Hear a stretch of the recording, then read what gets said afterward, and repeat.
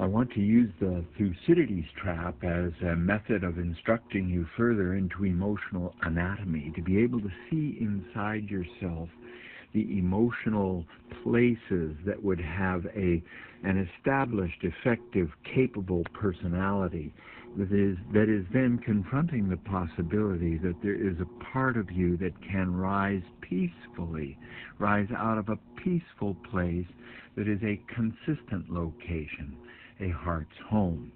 That consistent location can be identified by collaborating within the mind. The intellect must agree to these ideas in order for it to then explore the possibility that it experiences emotional anatomy, that there is a place inside the emotion of heart home that resonates deeply and clearly throughout our beings. And in fact, we might even be able to encourage each other to see a unifying theme for mankind, to make the world a better place because you're here.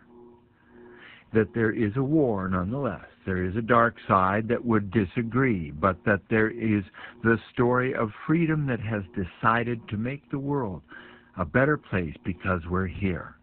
This is the story of freedom.